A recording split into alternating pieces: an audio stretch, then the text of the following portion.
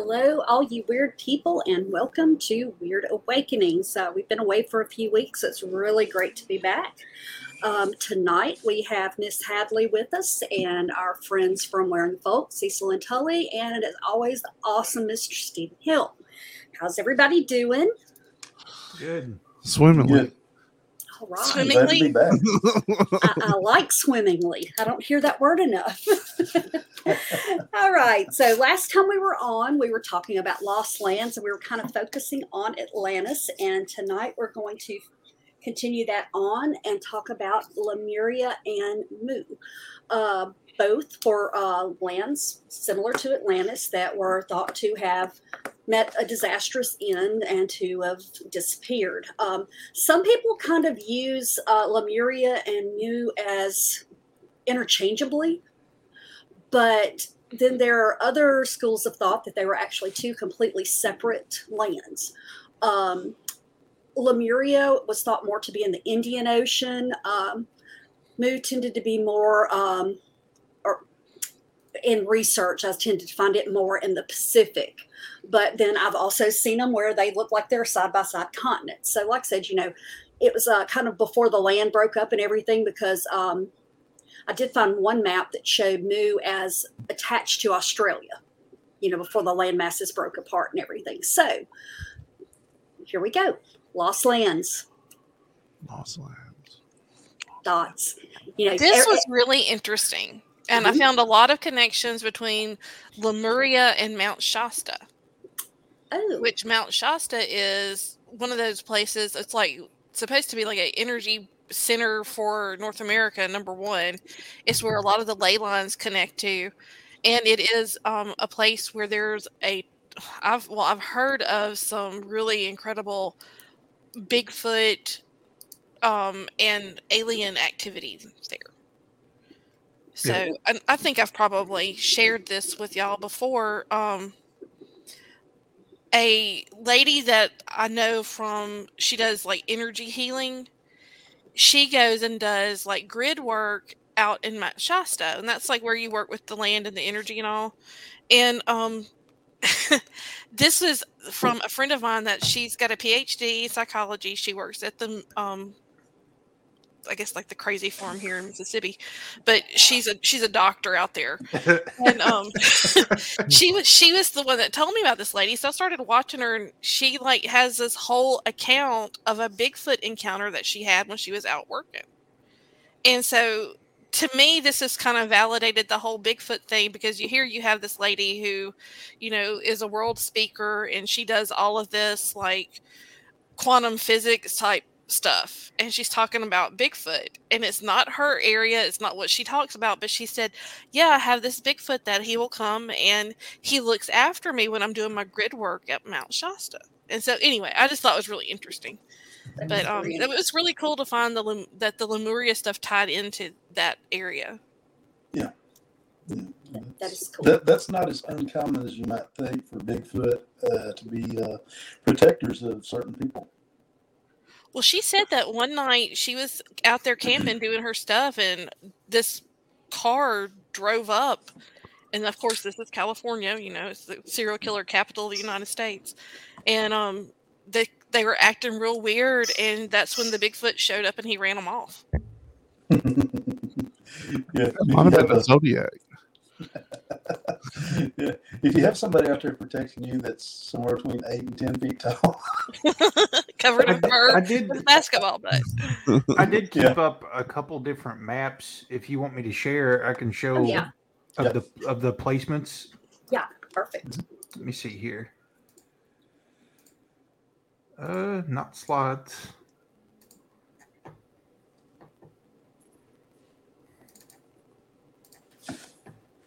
Let's see. So here's one of the OGs, and I can probably get this bigger. Look at that. That's Tartaria. So here's North America. This is where Atlantis was supposed to be, and this was Mu or Lemuria. And then the other maps show Lemuria is almost like a dual civilization. So in these maps, you've got Lemuria surrounding Australia on both sides. And from what I had read, Lemuria is Mu. In a lot of the accounts that I read, that Yeah. Lemuria became Mu later on. Yeah. But I just wanted to give like a visual. Yeah, and I've seen the same thing, where it's used interchangeably. But I have seen some accounts where they're two separate places. So, like I said, I think it's probably whichever school of thought you happen to come across, because I think it was Blavatsky back in. Oh, hey, did I miss somebody? Blavatsky back in Russia in the late 1800s did a lot of channeling, supposedly. From people from Mu. About old Lena Biloxi. Yeah, that would be correct. So, but I read a lot of bizarre stuff about Lemuria. Hey, Mr. Mike. How you doing, Mike? What was that, Tully? I was just saying, like, I don't know if you guys came across like bizarre stories about Lemuria, but I came across some pretty weird stuff, like how it was kind of infused into Greek culture. Like apparently Lemuria was famed for, I guess the theme of their culture was all based around art, and also connected into Greek mythology. Like when you look into mythology, Lemuria was allegedly one of the last places that Zeus walked the earth. Oh, cool. So how did Blavatsky tie into it, Morgana? Like, I didn't really read that part about it. Give me 1 second. Let me pull that one back up in front of me. Because that's an interesting character in history for sure. Yeah, she definitely is. Let's see. She was working with the psychic investigator Henry Steele Alcott, and in her book, The Secret Doctrine, she claimed to have learned of Lemuria, and it was shown to her by survivors of the lost continent. Is what she says, and said that the Lemurians were the third of 7 root races of humankind. Okay, they were hermaphrodites with psychic abilities and a third eye. Atlanteans, she stated, were the 4th root race. They evolved from the Lemurians after much of Lemuria sank. And they lived on the edge of the continent in the North Atlantic. So, like I said, a little bit different take on it, but that's where I first heard about Lemuria, was researching her back years ago. Wow. And everything. So I want to say that I read something about Lemurians and the red-headed giants. Really? Yeah, that there's a tie in there, and that ties all into the Mount Shasta stuff. Those guys keep popping up. I know, that's what I saw. Yep, that's interesting. Von Galt. She's her parents were from Laos and working in the temples over there is what her dad did. That's where he learned to speak English. And anyway, this woman, she lives in Washington State now. And she's told the stories that in northern Laos, every second or third generation, these people they're completely Asian, but they will have blonde-haired, blue-eyed kids. Okay.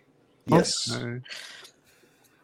Yeah. So that kind of ties into what the Nazis were doing. That's exactly what I was thinking. Because there was that tribe of blonde-haired, blue-eyed people in the middle of the rainforest or something that they came across, wasn't it, Cecil? There was, and this is before Nazi Germany. I'm sorry, I've got help tonight. If y'all can hear him, but there was a blonde-haired, blue-eyed people in Japan. Yes. So that's kind of strange, that because they always the two common and what's it called, people of antiquity, I guess, ancestors are blue-eyed, blonde-haired people and giant redheads. They're everywhere. They're literally everywhere. Everywhere, all over the world, you'll find Well, them. and that to me, for research I'm currently doing right now, one of the books I'm writing, I'm pulling from the Tuatha De Danann, and those were the elven Sidhe that were supposedly came from an airship from the sky, and they were blonde and red haired. It was the god Lu, and wasn't he blonde, Morgana? Yeah, I think so. The civilization that I think I was listening to it on a podcast, and it was about this blonde-haired, blue-eyed tribe that they came across in the rainforest. And not only were they very weird people, like just very inhuman, they also spoke tons of languages, like pretty much any language. Some of the information that I found researching this, and like I said, we took a break, and so it's not as fresh as it was, but it led to me saying that, like Lemuria, they believed that it had been relocated in South America within the rainforest, like down there in the jungles, and that's why a lot of their artwork that they had in the temples and all portrayed these tall, kind of alien-looking people. That makes sense. Well, and I'll tell you too, and this has come up in the past, and I've thought about it before too. Even if you look at the Aborigines in Australia, the children are 99% of the time born with bright blondish white hair, and they have blue eyes. Which is very unusual for dark-skinned people. Yeah, and everything. So. I saw something just on YouTube, which is, y'all know my YouTube probably pulls up some very strange stuff, but it was talking about that there are people that they're dark like the Aborigines, but they're other tribes. Like there was one that was in India that they're not African, but they have the black skin. Yeah, in southern India. Mm-hmm. And that it wasn't just India though. There was a couple of other places, like some islands, and it was just really fascinating. And that's one of the other things that ties in to the, I guess, Central and South America is there's a lot of, in their artwork, there's a lot of people who have the Asian features and who have African features. And that tied into the Lemurian with the multiple races and the aspects there. Yeah. And I don't know the name of the statues in the Amazon, but they have a statue head similar to Easter Island, but we know Easter Island has bodies. The Olmec. Yeah, they have African features all now. Yeah, they do. And the pyramids are all over the place. They're all over the Pacific on the islands that are still there. There's even a pyramid in Hawaii. Wow, really? Yes. I didn't know that. There's pyramids in Laos.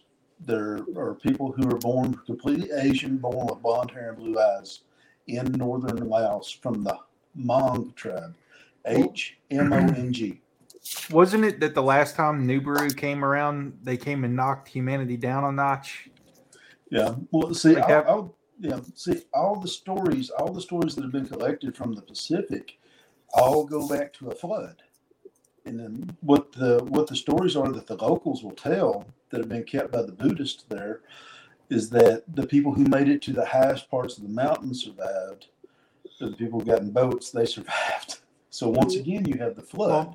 And I know you've read about this probably too, but so I heard that not only did they do that, but they edited our genome to be basically different. Like, we keep stumbling upon blonde hair, blue eyed, and red haired giants, which are probably dominant, but then, they could have used something like CRISPR to make us not more human. Yeah. Yeah. Well, for anybody who's interested in it, if you want to hear a really interesting podcast or a YouTube deal, Lloyd Pye, Everything You Know Is Wrong. Lloyd Pye, he was from Louisiana, and the title of it is Everything You Know Is Wrong. Everything, according to Lloyd Pye, every bone that they claim is ancient human is an ape. Well, yeah. And we've talked about that before. Like when the Anunnaki were here, they basically took their DNA and the life on the planet and made versions of us. Yeah, that's what that is. And I can't remember the guy's name right now who wrote all those books, Chariots of the Gods, the book he wrote. Well, I don't care if it is just us, but at some point in time, we're going to have a weekend where I'm going to plan, like, and have this lady that I know. Y'all are going to have to all come to Mississippi. We'll have to have this lady that I know do, she does past life regressions. And she does it as a group, which I've done before. And, well, I mean, it's just you get a group of people together and have a shared experience, and it's really cool. And I'd also love to get Tracy together to do a drumming for us, and let's do a journey, because that's always fun. We getting into that ayahuasca stuff or what? The last time Cecil did a journey, I think he melted into the couch. Yeah. Well, you don't have to do any of that. You don't have to do any mind-altering substances. Not wrong. Just drumming. Cool. Hang on, I want to share this picture too. I found that actually shows. Let's see. That does sound cool, though. Yeah, I'm down. Okay. It's going to take me forever to get that. Can y'all see that? Yeah. Yeah. See, that's the one I was talking about earlier that shows that it was connected to Australia and Lemuria was separate, but it's not separate by much. It's almost like it could have broken off at some point. Right. So the middle was already watered? Am I seeing that right? Well, they said that it sunk and that the Atlanteans lived on the outer edges of it in the beginning. Until they migrated? Yes. Mm-hmm. Yep. Okay. Yep, that was my understanding from. So will they migrated through America, you think? Possibly. I mean, it looks like everything's still attached over on that side. They were advanced, so they definitely could have got there by boat. Yeah. Right. That's one of the things that really, really irritates me is all of my life, all my school and everything else, everything you're always taught was always evolution, that man started out as pond scum and then an ape and then all this other stuff. That's just,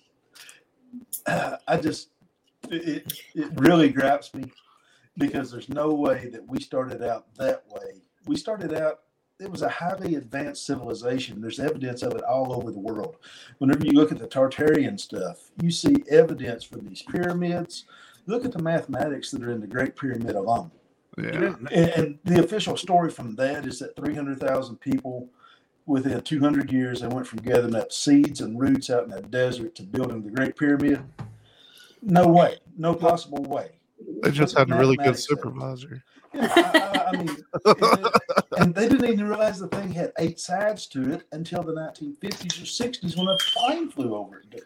Just like we went from flying or shooting muskets to, driving Corvettes in less than 100 years. Yeah. They're finding. Didn't they find recently a new humanoid hominid type person? They're finding them all the time. They suppress it all the time. It was near where they found that.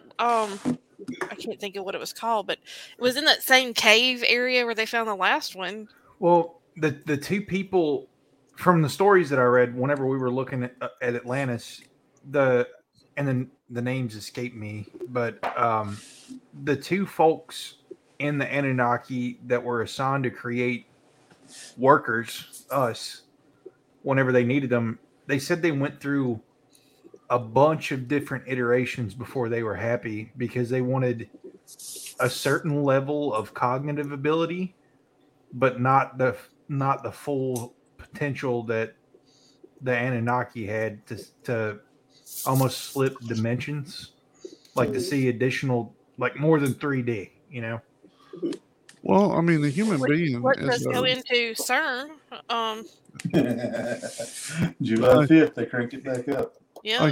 A human being is a immaculate creature, really, though. If you think about not this one sitting in this chair, but I mean, somebody. Like a human being, like the way that we used to hunt, we used to just run our prey to death. Like, that's the one thing, but the human has that other animals don't have, the longevity to be able to run for like miles upon miles if they work at it, because they don't sweat. Yeah. Most of them. Yeah. And like if you look at it the way that we're designed, we're designed to overcome like other creatures and things like that because of like little things like sweating and stuff. And even mainstream scientists say that Earth isn't a friendly place, even if evolution were the answer, that Earth isn't a friendly place. Like we're not adapted in the way that something naturally occurring would have adapted. Yeah, like almost everybody you talk to has back problems. And it's probably because of the gravitational pull, and we're not still probably the hormones in our food too. Oh, and everything. Yeah. I mean, and this is just a personal observation. When I worked at an undisclosed place, we had a group of people that would come in, young people, and I don't have kids. So this is, I haven't seen 13-year-olds since I was 13. And these girls came in and they're more developed than an adult woman was when I was in college. And you start thinking about hormones and food, and you start looking at the way that children are developing younger and younger now. Right. And it's like, gosh, one of my friends' child's female, she's like 9 or 10, and she's already started her menstrual cycle. Wow. And you start thinking about that, and I mean, there's something to be said about hormones in food. When you look at that and you look at chickens that their chicken breasts are so big they can't even stand on their feet. Well, I feel like that's been going on since the 90s, though, because when I was in 6th grade, I had a beard and I was 6'3", so. Well, I really do think that is the case, that it has gradually built up and built up and built up, because I can even remember in the 90s them talking about, hey, our food doesn't have hormones, which to me says we were putting hormones in our food. Well, I think like there's definitely nefarious beings left over from these civilizations, some of them, but what this all puts me in the mind of, it goes back to the story that we covered in Atlantis before they had to migrate. Apparently when they made the final product, like when they made us, they made us to where we were imperfect compared to them.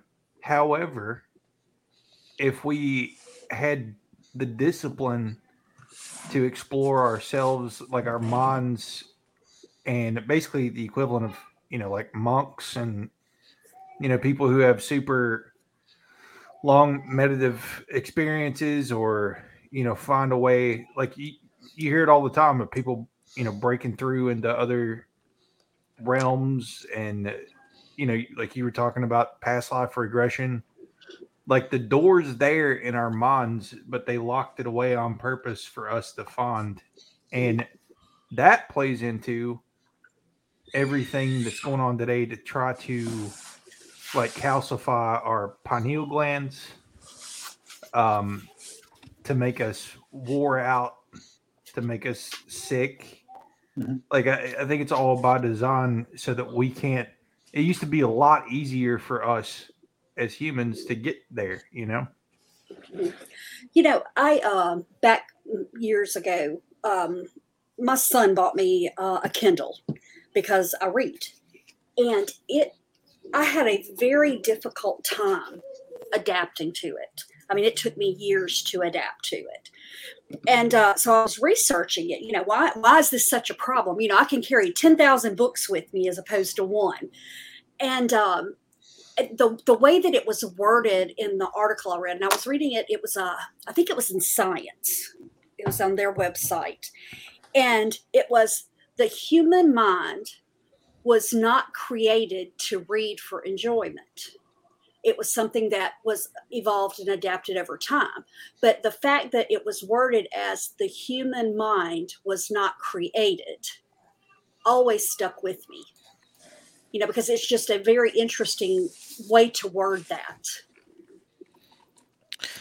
Well, I've read so much stuff over times, and I mean, I'm not into as much as the conspiracy stuff as I once was, just because Totally, I was trying to hold it together. Are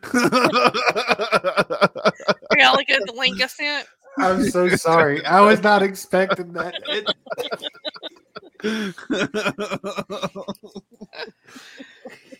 Sorry. But that's one of the things that I read was that like mankind was created, and if you think about it, so much of what we're capable, I mean, animals have a sixth sense about danger and people don't. And we've talked about this before, I'm sure, with the whole I always recommend that Gavin DeBecker book about the gift of fear and about how we don't listen to our intuition anymore. And that's something that we've been domesticized out of. You know?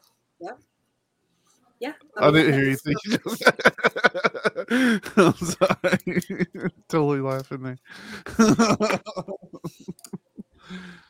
Hey, Hey, Alan. Alan. Hey, Hey, Alan. Alan. That picture. But yeah, like I said, I agree. Like I said, I think that at one point we were probably a lot more in tune. I know for a fact I was. I mean, even over the last decades, I know how much more intuitive I was 10 years ago than I am now. And a lot of it is intentionally blocking out stuff, but I think a lot of it too is just you're exhausted all the time. And not for really apparent reasons a lot of times. I think a lot of, like I said, I think a lot of it's throughout history has been designed to keep us at a lower level. Like I really do believe that. Yeah, Well, and Stop looking at me, Cecil. I'm not even looking at you. I'm looking at the screen. part of it now is an indictment of our public education system. Yeah. Well, when you've got a handful of people deciding what's teachable and what's not. So imagine what's not being taught. We talk about that all the time too. Yeah. actually, I found where I had made a note to myself a couple of years ago on my Facebook memories. It popped up, and it was, I wonder what the Japanese and the Germans teach about us. Oh wow, that's scary. Big dumb people. Well, I mean, it is everything we learn is spoon fed to us by people we don't even know. It's true. They're making those decisions for us.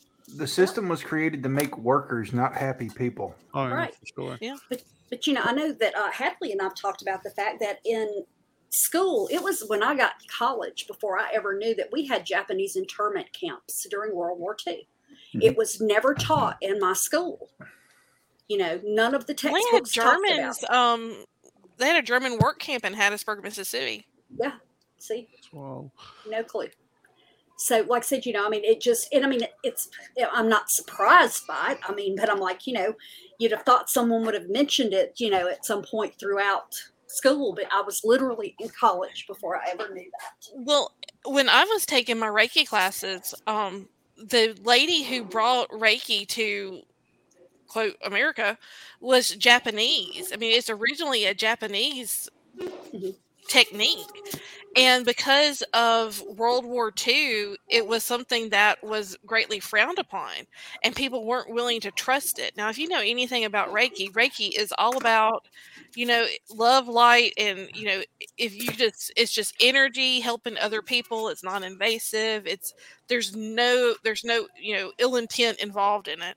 But because of that, they say that I think it comes from Hawaii and not Japan because it had such negative connotations for so long. Well, the same thing too. I mean, along those same lines is there was a school out in like Arizona, I think, that was doing yoga classes in the afternoon with their students, and parents had a fit because they were teaching Satanism to their kids. They're trying to teach these kids to relax, and let things roll off. But, instead of finding out what yoga is, they just immediately assumed because they didn't know what it was that it had to be something bad. And I wasn't going to get into this last night on Watching Wyrd when we were talking about the Omen. I was staying away from biblical type movies. And in regards to the omen, and they're like, well, that's Satanism, it's not Christianity. I'm like, but Satanism is really based on the Bible. Yeah, so it all ties together. Yeah, well, I mean, it's like the anti-Christian Bible. I mean, it's not a standalone. It needs one for the other. But it's very much all tied back into control and the Vatican. If you believe in God, you have to believe in the devil, and that goes even if you're not a Christian. Like if you believe in a higher power that is inherently good, then there also has to be something that's inherently bad. Yeah, there's always a counter. Mm-hmm. There's always a counter, always a choice. It's just like with the Yeah. Native American We thing. were talking.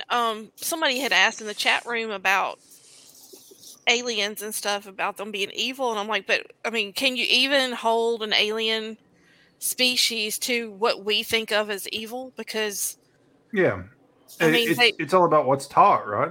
yeah, it's all about, I mean, their culture, and you start, I mean, it could get really deep into that, but for me, evil is a matter of intention. Mm-hmm. Because we all come from different cultures, which, I mean, we're all basically the same culture for the most part here, but you have people on the opposite side of the globe who might have a totally different culture than us, but it's the intent. If you intend to harm someone, if you intend to hurt someone, if you want bad things to happen to someone and it's all coming from a horrible place inside of you, that's evil. Well, think about, and we're getting kind of off topic, but Sorry. But I was just going to say, if you think about ancient culture and you're born into a civilization that believes that human sacrifice is inherently good, and as a child, you're told, the ultimate contribution that you can make to society is to sacrifice yourself if the occasion ever comes, or sacrifice another person. I mean, geez, just imagine what the culture was like back then. And that's Okay, I have that memory. let me put this in a different perspective for you though. Sacrifice doesn't have to be a blood sacrifice. true. You have so many people who, like, a parent will sacrifice a promotion so they can spend time with their children. You have, people who sacrifice moving away because they're taking care of an elderly parent. You have people, I mean, there are sacrifices that we make, and we make them for the greater good. And you know what I'm saying is, Yeah, no, I completely understand. I guess I was just thinking of like heads rolling down the Aztec temple. well, yeah, Yeah. that Like- to me, that's a power, fear, and control thing there. But for the And that's- people that participated, not necessarily to them, that's the way. I mean, I guess you reach nirvana, as it were. That's the only comparison to the alien scenario that I could try to think of. Like, if aliens came here and they were what we perceive as nefarious, but it's their culture and they believe it to be the highest order or honor that they could have to do certain things. You have slaves during the Viking or Norse culture that it was their highest honor to be sacrificed and buried with their chieftain. Yeah. And It's they a would very similar gladly do concept. that. Right. Yeah, they would gladly do that. So if you're sacrificing, If it's voluntary and not intentional. and I think that's the purpose that we can look at is if someone is screaming and yelling and they're dragging their feet going to the altar to be sacrificed to the blood god or whatever, obviously that's not the same thing as if someone says, I will go. Yeah. Yeah. Nope. I'm with you. And I can that might be a good segue. Do you want me to read the excerpt on the Zeus thing for Lemuria? Yeah, Yeah. absolutely. So it says at the time of the Lemuria civilization, Zeus was to be born, which I'm interpreting like come to earth. His name at that time was called Lemuria. When he was born on the ground, he showed his genius in every field of art, conveying to the people joy of life and the glory of God through art. and the name Lemuria comes from Lemuria, which is said to mean the lot of God that fell on Lemuria. And after 15,000 years, Zeus ended his life on the ground, and Manu, which became Mu, was born. Now, I'm a little bit confused. So they're saying in this passage that Lemuria and Mu is the same thing? So I Mu guess was actually Zeus- a goddess. Zeus deciding to leave the earth signaled the beginning of Mu. It doesn't say where. Like, there's no in that scenario. There's no like location. Okay. So it could have been that they migrated after he left his earthly body. And I'm just trying to tie it together with what we learned about Atlantis and Poseidon. And I was wondering if Mu was a different god, if there was another one. Because wasn't there three? There were three brothers. And what was it? Poseidon, Poseidon, Hades, and and Zeus. Yes. Mm-hmm. I mean, that would make sense. But I do remember reading that there was a goddess called Mu also that was kind of tied in. Let me see if I can find that again. Stephen just sent me a very interesting picture. Yeah. I bet it's not as interesting as the one I sent. Definitely not. I was not expecting that. I'm sorry.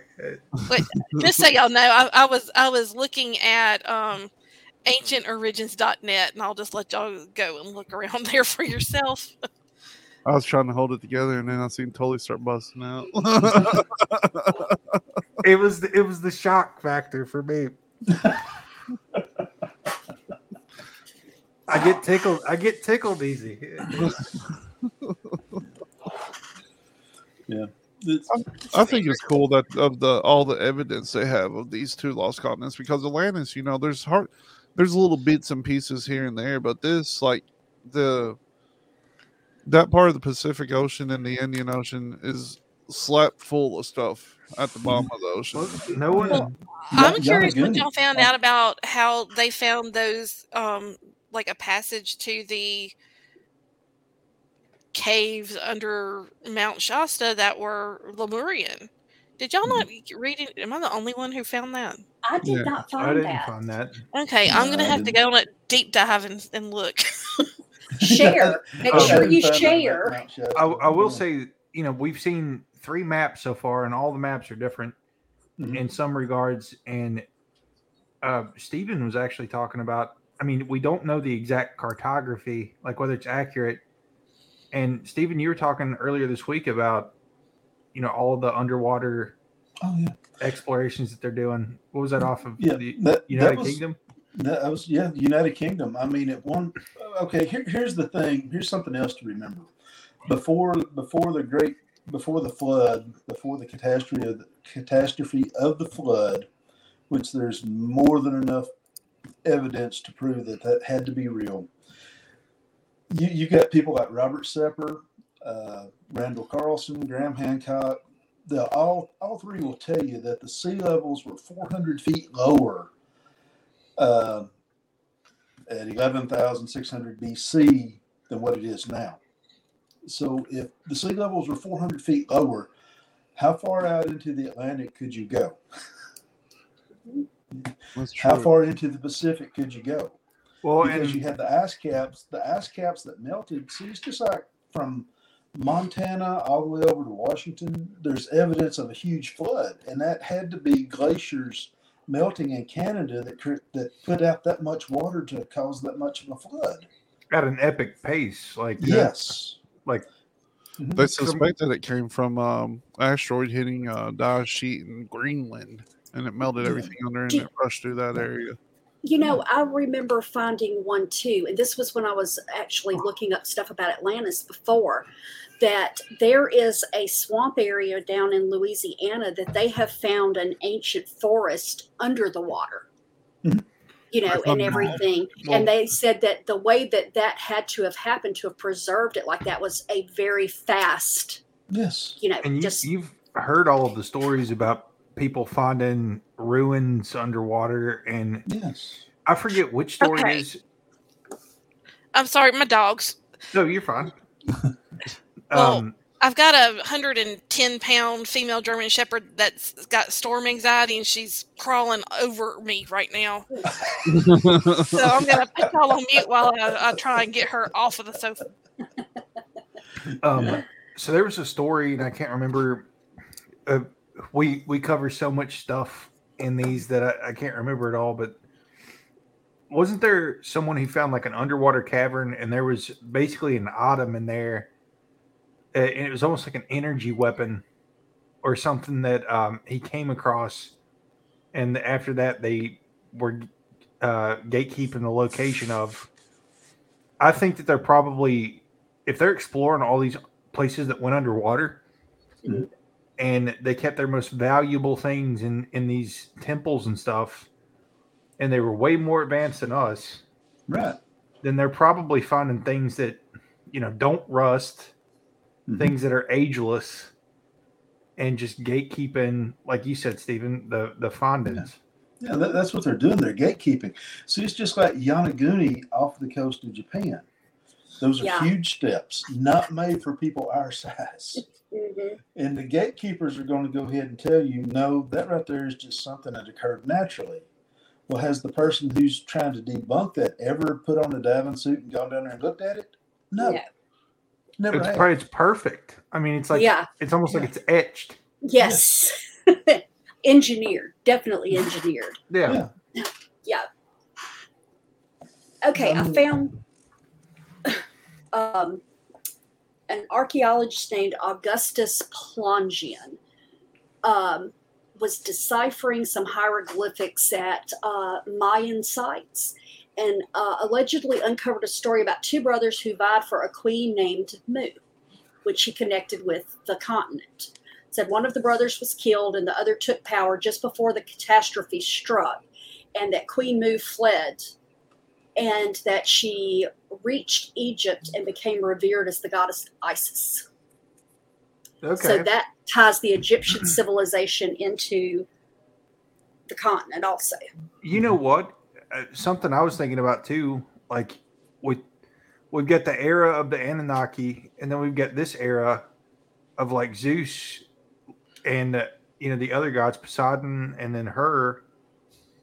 So what if, because they only lived 15,000 years.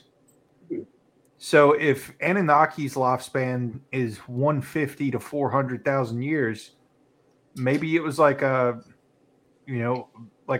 child between Anunnaki and someone on Earth, even more watered down than that, I guess is what I'm saying, to where you're only getting 15,000 years instead of 150. Yeah. I'm trying not to pay attention to my dog right now. If you see it, yeah.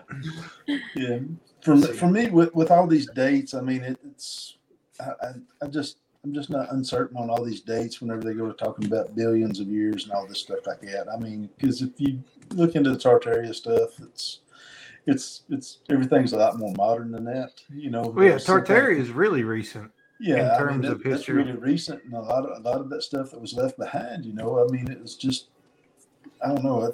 I guess things that make me question that is just like with the,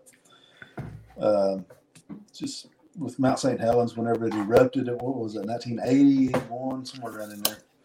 And one of these gullies or whatever that got carved out, if you go to one of these modern geologists, they'll tell you that that's 40,000 years old, but we know that it's only a little over 40 years. So it's the way the erosion took place. I mean, it all happened so rapidly that it could give the appearance of something much older. I see what you're saying. Yeah. So that's why I want to question. That's why I try to question everything.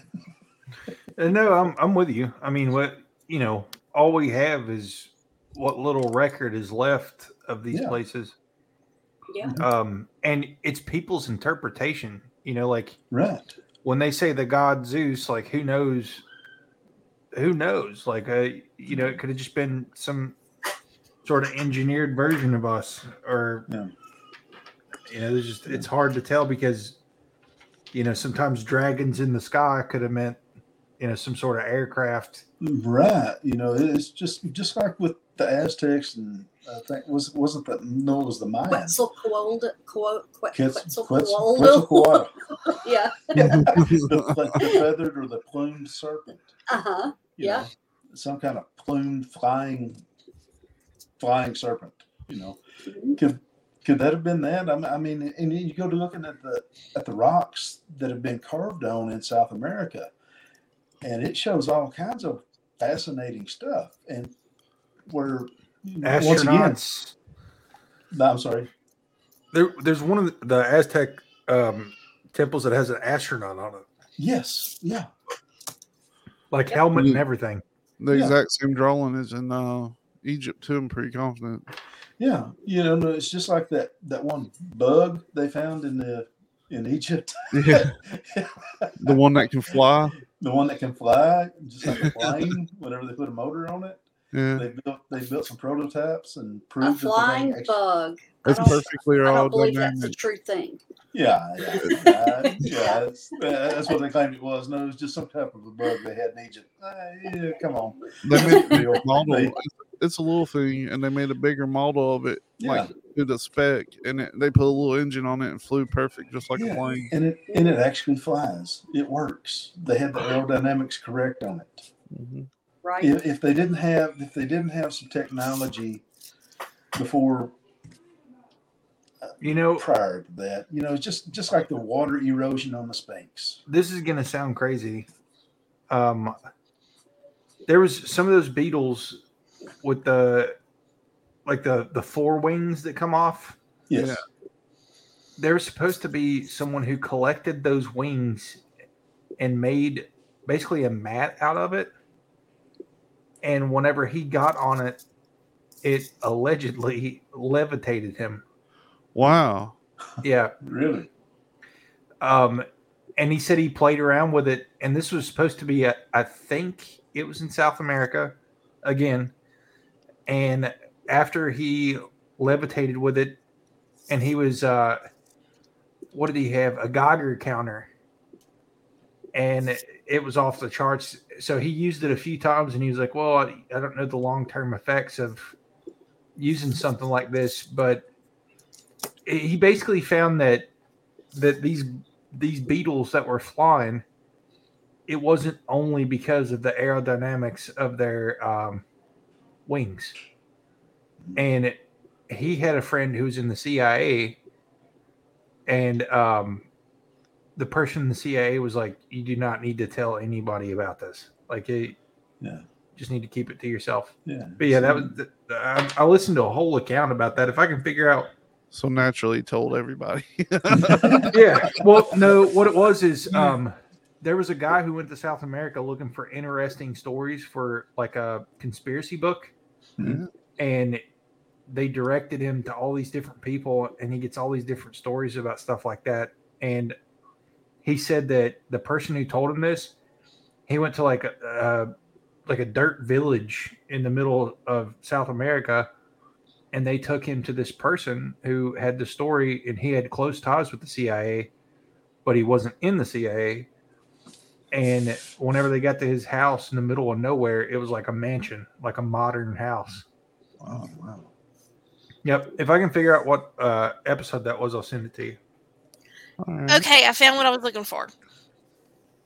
There was a man by the name of J.C. Brown in 1904 who was employed with Lord Cowdray Mining Company of London, England, who was hired to prospect for precious metals in the gold-bearing region around Mount Shasta. While he was there, he ran onto a section of rock in the face of the cliff that didn't seem to match the surrounding formation. And while he was examining the stone, he noticed it blocked the entrance to what appeared to be a cave. A geologist, he thought the entire scene was unnatural, and he began to dig around the mouth of the cave, which was full of debris and vegetation. Well, as he began to, go through this stuff, he found out it was not a small cave, but actually a tunnel that curved downward into the mountain. And so he went with lanterns and miners' paraphernalia and kind of explored. About 3 miles from the mouth of the tunnel, he struck a cross-section containing gold-bearing ore, and farther on, he struck another cross-section where an ancient race apparently had mined copper. He believed that other cross-sections outcropped on some other part of the mountain. The decline continued approximately for 11 miles inside the mountain to where he found what he called a village blitz. I don't know what that is, where there were many rooms and chambers, and they were literally full of various plates, all inscribed neatly. The walls were lined with tempered copper and hung with shields and wall pieces made of gold. Some of the golden plates he found were engraved with certain drawings and hieroglyphics. Rooms opened up into other chambers, and one of them even appeared to be a place of worship. So, in addition, there were 13 statues made of copper and gold and a large sun designed with protruded golden streamers. There were other objects. He had the feeling that occupants of this underground village had left on the spur of the moment. And then he came upon a macabre scene in which he counted 27 skeletons, the smallest of which was 6'6", and the largest stretched out more than 10 feet. 2 of the bodies were mummified, each in colorful, elaborate robes. He spent many days exploring, studying the hieroglyphics, and imprinting them in his mind. Well, he thought he had made this great archaeological find. He decided to leave the tunnel, and he, covered it back up. But he didn't want anybody to steal anything, but he wanted to be able to find it. Well, for the next 3 decades, his activities seemed to be shrouded in mystery.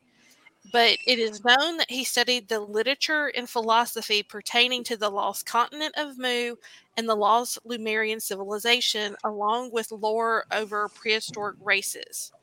Years of study and comparison of hieroglyphics and pictographs he found in the tunnel convinced him they were indeed records of the Lemurian race. And after 30 long years, he surfaced. I saw a lot of videos on this. Like I said, this was the most interesting thing that I found about it. I mean, there's videos of it on YouTube. And he disappeared under mysterious circumstances, never to be seen or heard from again. Of course. Well, But for the 30 years, he never could re-find the entrance to that cavern either. Well, I was That's going to so say, it must have been a language that he could read if he was studying like their texts. He's probably trying to memorize it so he can write it down later. It's so strange too because copper and gold are electricity conductors. So, Well, they say, and then there's one account like in the 50s where this professor said that he was looking at Mount Shasta and he saw a city there. I don't think that maybe copper and gold, but if you think about the conversations that we've had about Tartaria and Atlantis and even Lemuria and Mu, there's gold everywhere. Like there's statues made out of gold. If gold was valuable, do you think that they would be hanging it up as wall pieces? You know what I mean? it was just pretty back then. Yeah, it was just like a adorn your house or what. It'd be like getting wallpaper. A Ray Dunn plate to put on your wall. There's in one of the palaces in China in the Imperial City, there's a room that is nothing but the walls are gold and lapis lazuli. Every time I try to say that word, I end up just going lapis lazuli. I want a gold toilet. So, okay, final thoughts on what happened to Lemuria / Mu or Mu? Moo. Well, I kind of think of with and going on if it was if not a very connected, one big place, that it was close, like it had broken apart or whatever. If it's over in the Pacific area, they've got that whole ring of fire where all of those islands, just pieces of. I think it could be something like that. That would be a good place because, like I said, there are still edges of it there that are very, active as far as volcanoes and things like that. So that would definitely be something that could sink an island. Yeah, that's kind of what I think about it too, because we even in up into the 1800s we have instances of land masses just going underwater in an instant, like with the pink and white tariffs in Australia, New Zealand rather. They were there one day and the next day they were just gone. Like sunken. Krakatoa, Yeah. So it's possible, and with the mud flood, it's even more possible that they just got wiped out and sunk. Right. Yeah. Between with all the catastrophe that took place, the oceans rising, tectonic plates shifting. Zealandia is another place. It's 2/3 the size of Australia, but it's a mile under the ocean now. Yeah. Right. Right. And Atlantis is the South Pole. Yeah. Yep. Covered in ice. That's what I think. Hadley? I don't know. I think that again, Earth changes. Obviously, Earth changes, but I'm curious where they went.